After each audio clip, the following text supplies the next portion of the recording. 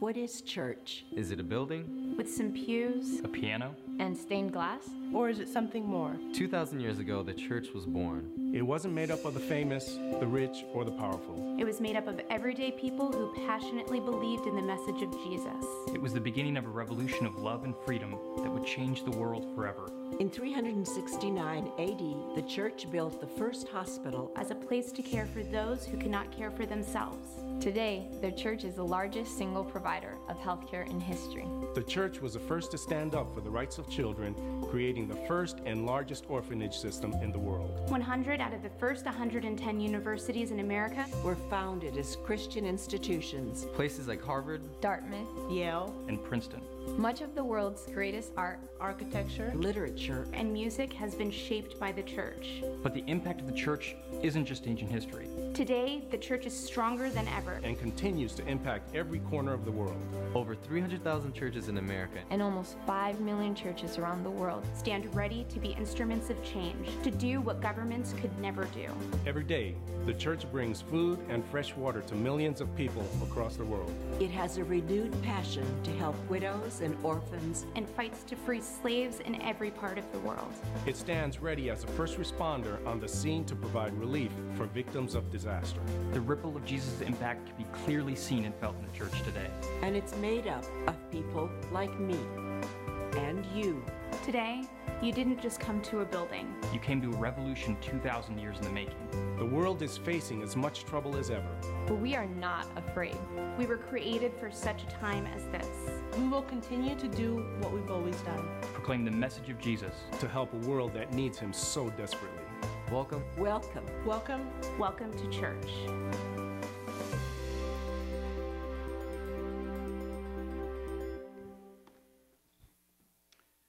Beginning on National Back to Church Sunday, we've been trying to answer the question, why church? In an era when church attendance is on the decline, and I'm not referring to the world now, I'm referring to believers, when believers are finding reasons like peanut butter to not go to church, if you remember that first message, why church? Does it still make sense? Why does it matter? And here's the primary issue. We can't expect the world to respect the church when the church doesn't value the church. If we don't value the church, you can't expect the world to respect the church. The problem is not that the world has rejected us, it's because the church has quit valuing the gathering together of believers. And so as you think about that, we're trying to answer the question, why church? And week one was simply this: we need church because Jesus said he would be there. When you gather together in his name, he will be there. How many of you have ever felt like you were alone and that Jesus may have withdrawn a little bit from you?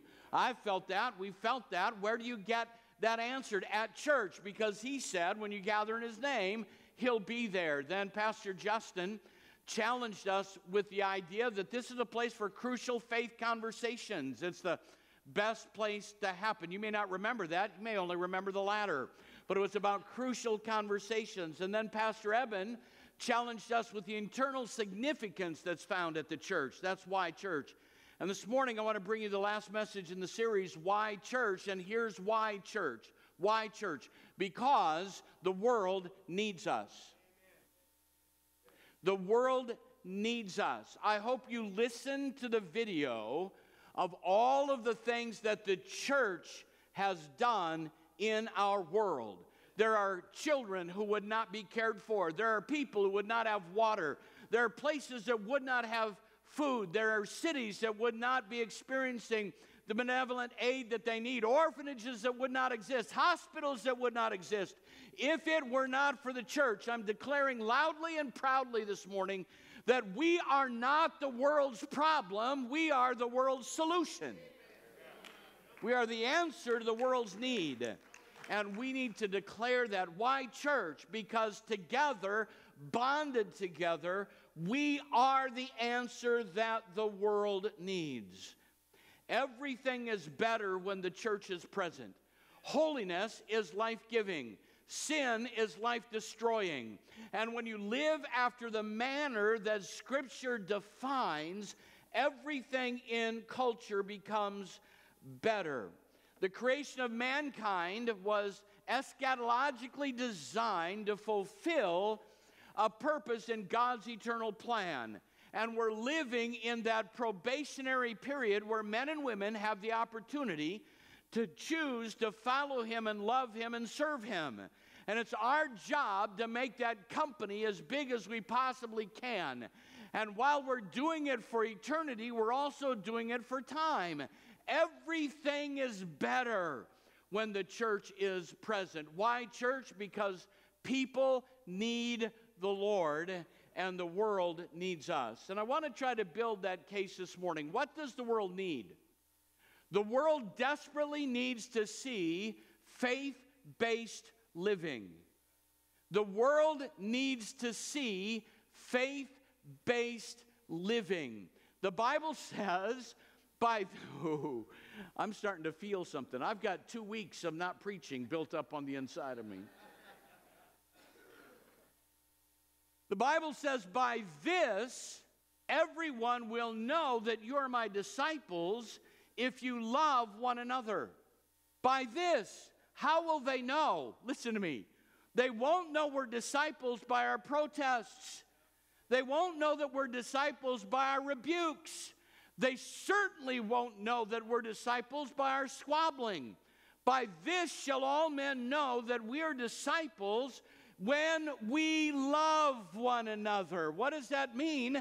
That when you see faith-based living, it is at a higher level than anything this world has ever experienced. When they look at the church, what they ought to see is people who love one another, will defend one another, will support one another differently than they experience on the job, differently than they experience in their homes, differently than they experience in their communities. We ought to be able to say to them, we are here so that you can see a little bit of heaven on earth by the way that we love one another.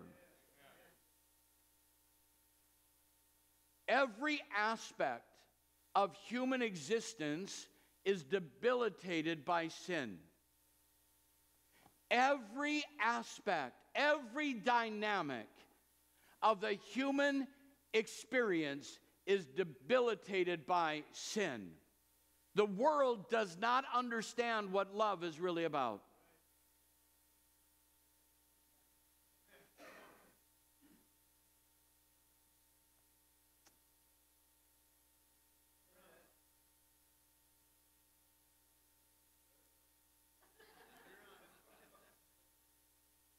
Marriage is not valued in our culture because we don't understand that love isn't based on an emotion, it's based on a commitment. And let me tell you something that you've got to grab hold of once and for all, that your decision will produce action that will result in emotion. Your decision will produce action that results in a feeling. And we get that upside down in our culture. We let feelings determine our action, and then we make a decision. And then marriages fall apart because we think love is built on romance rather than on a commitment. Jesus didn't die on the cross for a romantic expression of love. He died on the cross as a dynamic expression of a commitment to your well-being and that you'd be rescued from hell and sent on your way to heaven.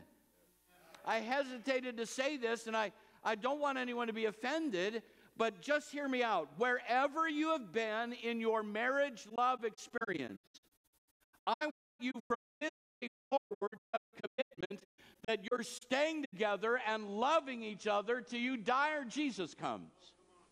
What I'm going to say next, don't misunderstand, is not about where you've been, it's where you are and where you're going. Hold up your hand if you understand that. I want no guilt on anyone for your past and the brokenness, but if heaven or faith means anything, it means that from this day forward, you can walk in wholeness and healthy relationship. We had a minister in another organization that wants credentials with us that's been married and divorced 3 times, in the process of her 4th divorce, and wanting to know if she can get credentials. Listen, I'm sorry, but that's the world system. Our system is we make it work. We make a commitment. We commit to the person we're married to and both seek the face of God, because love is elevated when sin debilitates it. Family doesn't matter. I've watched, and we have a situation really close to Carol and I, of a family member that has walked away and will not talk, will not reach out, will not allow anyone to touch. That's what the world does. Are you hearing me this morning? That's what sin does. It divides, it separates, it ruins, it destroys. But when Jesus comes, he brings forgiveness and new life and joy, and everything is elevated. Love is destroyed, family is destroyed, children are cast away, jobs are competitive places of destruction rather than places of edifying cooperation. Faithless living is degrading, but faith-filled living is empowering. We believe that the power of God redeems every area of our life. The power of God redeems every area of our life. So the world needs to see it in action. Remember in the way that you're behaving, in the way that you conduct yourself, in what you post on Facebook, in what you say to your neighbor, in what you tweet, in what you Snapchat, that the world is watching. What do they need to see? They need to see in us a demonstration of faith-based living. This is what children of God look like. Are you hearing me this morning? They've already seen all the garbage. They've seen what sin can do. They've seen the destruction and the degradation. I know what it's like to take a knife away from my dad, threatening to kill my mom. I know what it's like to walk through all of the ugliness and darkness of a sister being pimped out and trying to get her out of there. I know what sin does, but I'm telling you that there is an elevation of life that happens when you are a child of God. This world needs to see that. And where will they see it? You've got to hear this morning. There's more at stake than us just getting along. The world needs to see faith-filled living. By this, come on, help me this morning. By this shall all men know that you're my disciples. By your love. By your love for each other. The world desperately needs to see demonstrations of faith-filled living. That's why the church is here. So they can see in the church what their broken life outside the church could be like. Dietrich Bonhoeffer said this: your life as a Christian should make non-believers question their disbelief in God. Your life as a Christian should be so powerful, so anointed, so healthy, so life-giving. Your life as a Christian should make non-believers look at you and say, how can I not believe there's a God when I watch the way they live? Woo! I'm going to dance a little bit here. Should have taken dancing lessons while I was gone. Second, the world needs to feel eternity in their hearts. They need to feel eternity in their hearts. The Bible says in Philippians chapter 3, verse 20, that our citizenship is in heaven, and we eagerly await a Savior from there, the Lord Jesus Christ. Where do we live? In heaven. There's eternity in our hearts. We are strangers, pilgrims on our way to the heavenly city. Those that please God in Faith's Hall of Fame had this testimony. They were looking for a city which had foundations, whose builder and maker is God. And I know the world looks at some of us and says, they're so heavenly minded, they're no earthly good. You can't be heavenly minded and be no earthly good. You're the most earthly good when you're heavenly minded, because there's a sense of eternity that they need to be confronted with, that they need to be made aware of. It's a sense of the eternal that should be in us.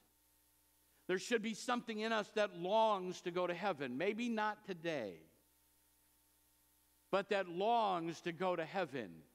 That should be our driver. How does that help? Because the world has death in their hearts. It's been said that in the heart of every man is a God-shaped void that only God can fill. There's a recognition of loss, and they're trying to fill that. But we need to let them feel the eternity that we have. They have no hope for anything beyond this life, or hope that is based on fiction, or a hope so, or a wished for, rather than on substantive fact. Often I'll hear at a funeral, Someone died, they're in a better place. Some of you know that they're not necessarily in a better place. I mean, let's be honest. I wouldn't say that at a funeral. I was at a funeral where someone said that once. We all know the guy went to hell. Would not recommend that at a funeral, but the reality is not everybody's going to a better place. There's eternity in our hearts. Have you ever been at the end of your rope, tying a knot and holding on, and don't know what to do? What do? Think a little bit about heaven. Think a little bit about heaven. It's going to be better than this. I said it's going to be better than this. Do what you want to do now. Pull me through a knothole if you have to. But I have a hope in my heart. You can call it pie in the sky, call it whatever you want. But there have been some dark times I've walked through, and it's that eternity, that hope, that knowledge that there's something better than this on the other side. And how are they going to know if we don't help them feel it? I have not traveled the world. There's a lot of places I've never been. But if you want to have a sense of what it's like in another country, talk to someone that's from there. Let them start to talk to you about what it's like. I taught at the Iowa School of Ministry yesterday, had a young man from Ghana and a young man from Kenya. I've never been to either of those places, but it's home for them. And when they begin to talk about what home like, we're crazy Americans. We have no idea. And we're talking about cultural differences. And what I see as frustrating, they see as liberating. And when they begin to talk a little bit, Pastor Tim, when they talk a little bit about their homeland, it makes me just a little bit hungry to go see their homeland. I can see it on a television special or read about it in a book, but there's nothing like talking to somebody that was born there. And when you talk to somebody that was born there, you begin to feel a little bit of what home might feel like in that country. Do you know what the world needs from us? We need to talk a little more about home.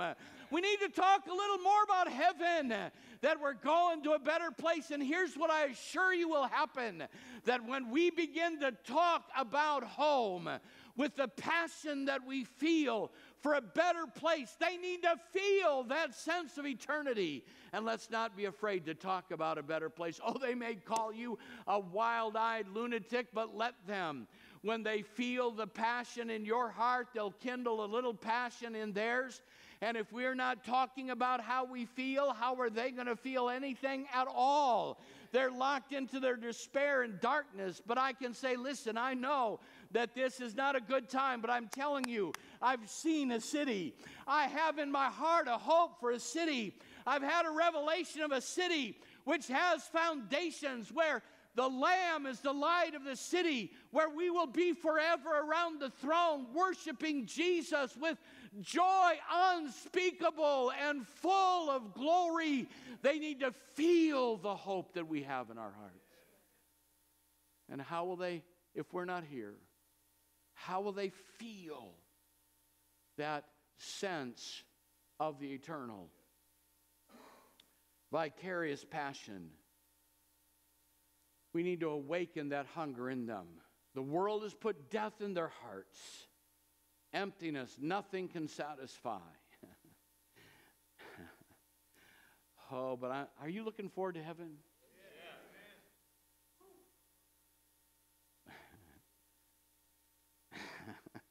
Before the church got fat and sassy and wealthy, we used to sing a lot about heaven. Everybody will be happy over there. Anybody? Where have you people been? There is coming a day. Sing it with me. And no heartache shall come, no more clouds in the sky, no more tears to dim the eye, but forever I'm making it up now, with the one who died for me. What a day, glorious day that will be. Surely you know the chorus. What a day that will be, when my Jesus I shall see. When I look upon his face, the one who saved me by his grace, and when he takes me by the hand and leads me through the promised land, what a day, glorious day that will be. Doesn't that do something for you? Whoo, it does something for me. We used to sing about heaven because today we're not sure we want to let go of what we have here. Without that hope, without that passion, without that joy, how will they ever experience anything of that sort?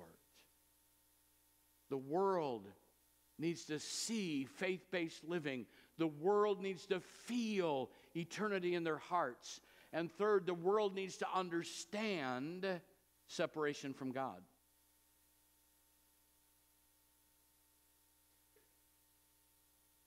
You just had to do it, didn't you, Pastor? You know, we're going to go from glory to glory, and you had to mention sin. The gospel, what is the gospel about? The gospel is about redemption. It's a recognition that people are separated from God because of sin. In this cupcake, snowflake, whatever generation, some things are still wrong and some things are still right, and I refuse to be intimidated by a politically correct culture that wants everybody to be okay, because they're not. If I convince you that poison is not toxic, it only increases its danger. It doesn't diminish it or make it healthy. And they need to have a sense that there is something broken on the inside of them, that they're separated from God, that the way they're living isn't right. Mankind is fallen. Mankind is broken. And let me settle this discussion, at least in my mind, once and for all. Is mankind basically good or basically evil? In their core, mankind is evil in need of redemption. Children are not born willing to share. Children aren't born willing to obey. Children aren't born willing to please. Every parent knows that that little cherub of yours is great when they're asleep. Otherwise, they are demanding food and waste machines that want what they want, and they want it now. What is that? It's the Adamic nature. And you can try to harness it. You can try to discipline it. You can time out it. You can spank it. You can do whatever you want to it. But it will be there until what? Until Jesus breaks that Adamic nature with the redemptive power of his sacrifice, and everything in their life changes. It's about redemption. Sin devours and destroys. Jesus even made note of the fact that the healthy don't need a physician. When the Pharisees came, why aren't you talking to us? They said, because the healthy don't need a physician, the sick do. What's his point? You can't help people that don't see their need. One of the frustrations of counseling are people who come in and already know the answers. It's obvious to me that our marriage problems are her fault because I'm okay. You can't fix people who can't admit they're broken. I want you to point at somebody right now that needs fixing, and it better be your own face. We have brokenness inside of us, and the impact of sin affects us, and redemption and sanctification is about addressing that brokenness. People will not respond to the gospel until they know they have need. Because here's the truth. I can't promise that serving Jesus will make your life better. If you're in Iran, it's going to make it a whole lot worse. If you're in Afghanistan, it's going to make it a whole lot worse. Your life is going to be at greater risk and greater danger. I can't promise you that if you live for Jesus, you'll get a raise next week. You'll never lose a job. No one in your family will die. No one will get sick. It'll never rain in your yard. The snow will only fall on the grass and never on your sidewalk or driveway. I can't promise that. But I can promise that your brokenness will become wholeness. I can promise you that what the devourer has destroyed in your life will be returned multiplied times in your spiritual development. Part of our job is to let the world know that they're broken. Now, you don't let the world know they're broken by screaming in their face. You've got to take the first two. They need to see faith-based living. They need to feel eternity in our hearts. And in that, they will recognize there is something missing in them. And it is our job to help them feel, to understand their separation from God. When He, the Spirit of truth, has come, He does not come to make people feel better. You know what His first job is? Is to convict people of sin. That's what He's here to do. That weight of sin is a good thing. It's given by God to let you know that there's a better answer. And yes, I'm sorry. I'm old school enough to believe that it is part of the church's responsibility to identify sin and to preach against sin and to say it will destroy you. What kind of pastor would I be if I just watched sin destroying people and didn't speak to the issues? We have to speak to them in a place of love, in a place of hope, but to identify their brokenness. My frustration in my life is not always recognizing my own brokenness, and in counseling is to not be able to help people see theirs. Because you know, Pastor Larry, you know, that when they see their brokenness, the battle's over. Now we can get to a solution. It's our job to let them know they're broken. They're not okay. My wife had a conversation with someone recently in the family and said, this is not okay. The way you're living is not okay. The way you're behaving is not okay. It's destructive, and you are not okay. Sometimes you have to let people know they're sick. You can't help people who are healthy. You can only help people who are broken. And part of our job is to help them understand this isn't about living, I wasn't going to say that. This isn't about enjoying all the benefits of your potential life now. It's about a brokenness and a separation from a God who created you and finding that place of unity back with Him. They need to understand separation from God. And fourth, the world needs to experience, in response to that, supernatural power.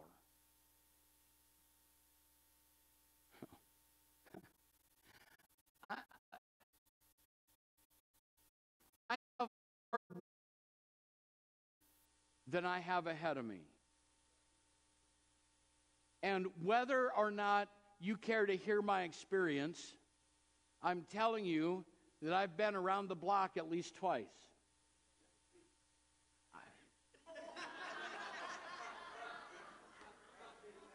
I've watched fads come and go.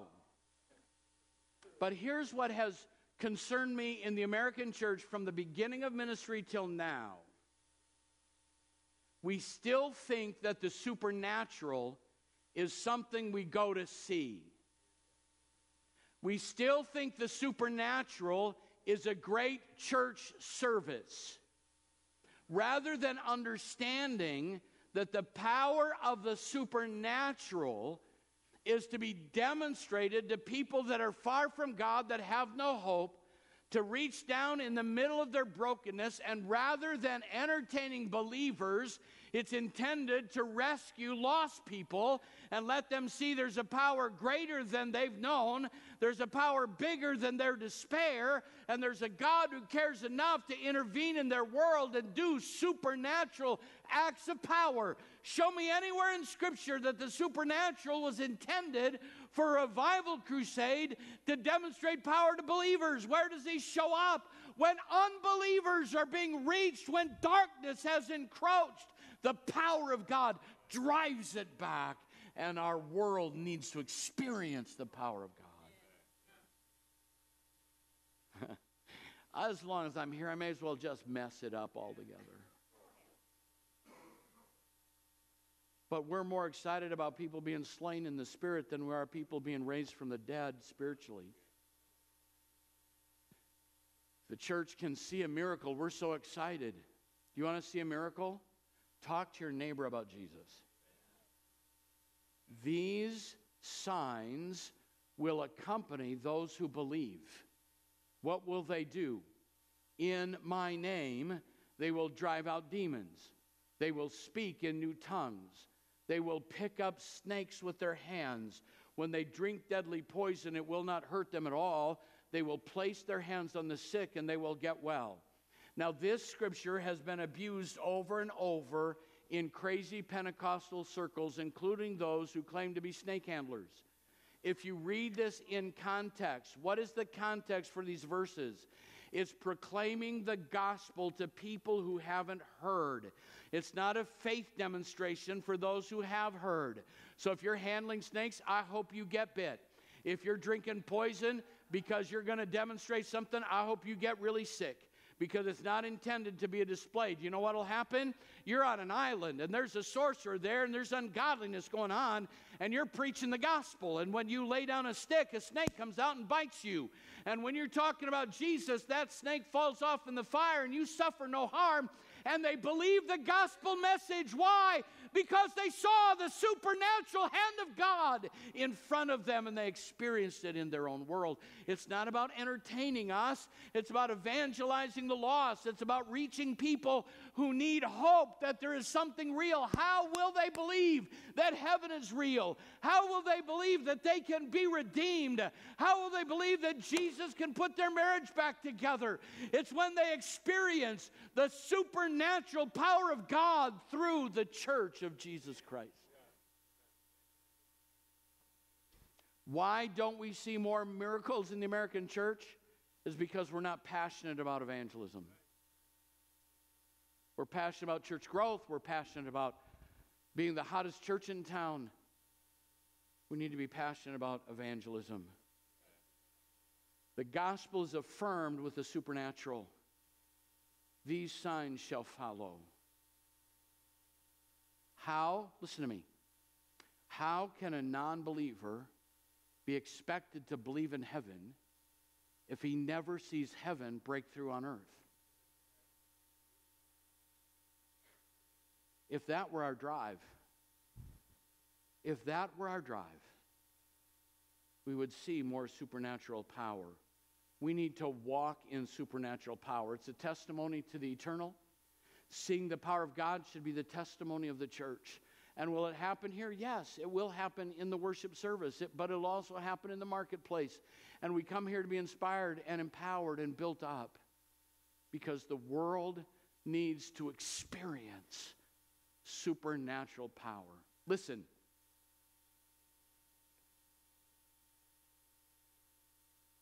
if I don't ever see another miracle, I'm still going to keep believing. I don't need a miracle in order to believe. But there are people out there that can't move from their bondage without seeing heaven break through on earth. And they're seeking spirituality. They're not seeking church, they're seeking spirituality.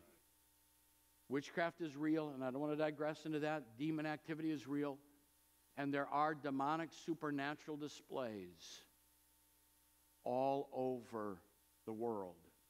But when Moses faced the magicians who matched the miraculous, he kept going until they couldn't do what his God could do. And whatever is happening out there, you don't have to be afraid, because greater is he that is in me than he that is in the world. And when you walk into the darkest of hellholes, just remember that his supernatural power is available to those who believe. Would you stand with me, Pastor Nathan? Would you come?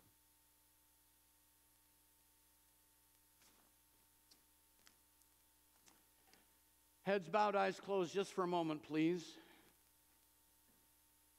I'm going to ask you a really simple question, both in this room and in the North Chapel in the balcony, with no one looking around. Respect your neighbor's privacy, please. But if you don't know Jesus as your personal Savior, I want you to know this morning that we're here for that express purpose. We want to see you become part of the church, because everything about your life will be impacted by the gospel. You'll be healed from the inside out, from brokenness to wholeness. And this would be a wonderful day for you to invite Jesus into your life. With no one looking around this morning, please respect your neighbor's privacy. If you're not a Christ follower, or you've walked away from him and you need to come back, this would be a great morning for you to do that. I'm going to take just a moment for you to slip up your hand so I can pray for you. Would you lift your hand real quickly? Thank you. Thank you. Someone else this morning, thank you. Someone else this morning, thank you. That's 4. Is there anyone else? 5, thank you. Anyone else want to raise your hand? I need Jesus in my life today. Thank you. Anyone else this morning? Just slip your hand up till I see it. I want to be able to pray for you. This is a morning that Jesus is going to change your life. If you'll pray this prayer and believe it, Jesus is going to come to live on the inside of you. Everyone pray this prayer with me out loud. Dear Lord Jesus, I know I'm a sinner and I need your forgiveness. I believe you died on the cross so that my sins could be forgiven. And you rose from the dead so that I could walk in newness of life. I receive you today as my Savior and my Lord. And I promise to follow after you with all of my heart for the rest of my life. In Jesus' name. Amen, amen, amen. Let's celebrate that for a moment. Can we do that?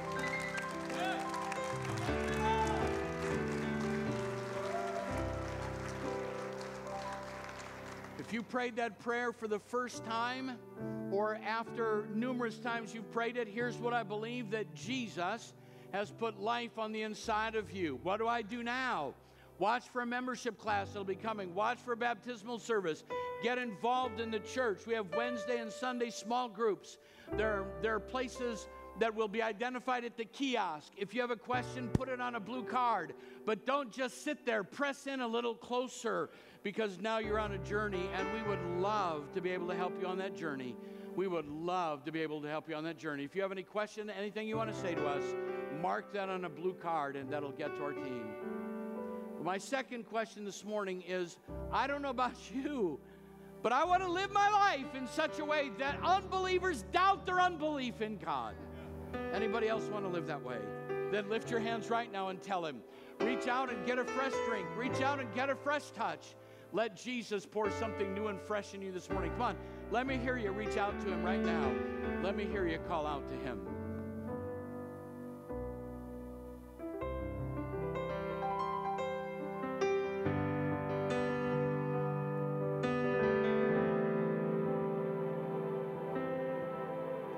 From the highest of highs to the lowest of lows, glory will be known. From the highest of highs to the lowest of lows, glory will be known. We'll sing in our worship. And I worship you.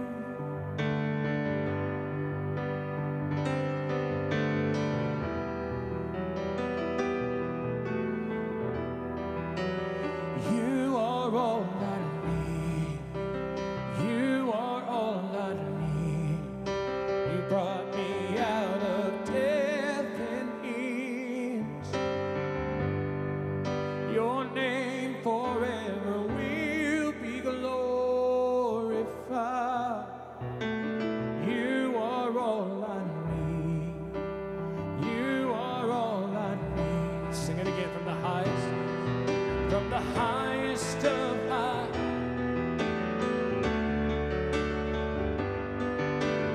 Glory will be known.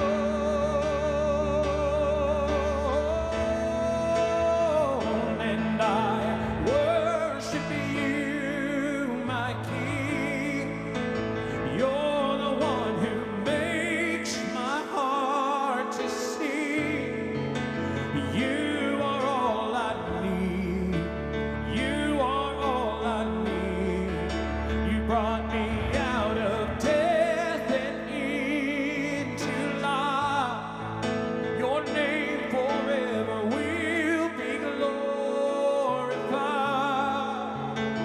You are all I need. You are all I need.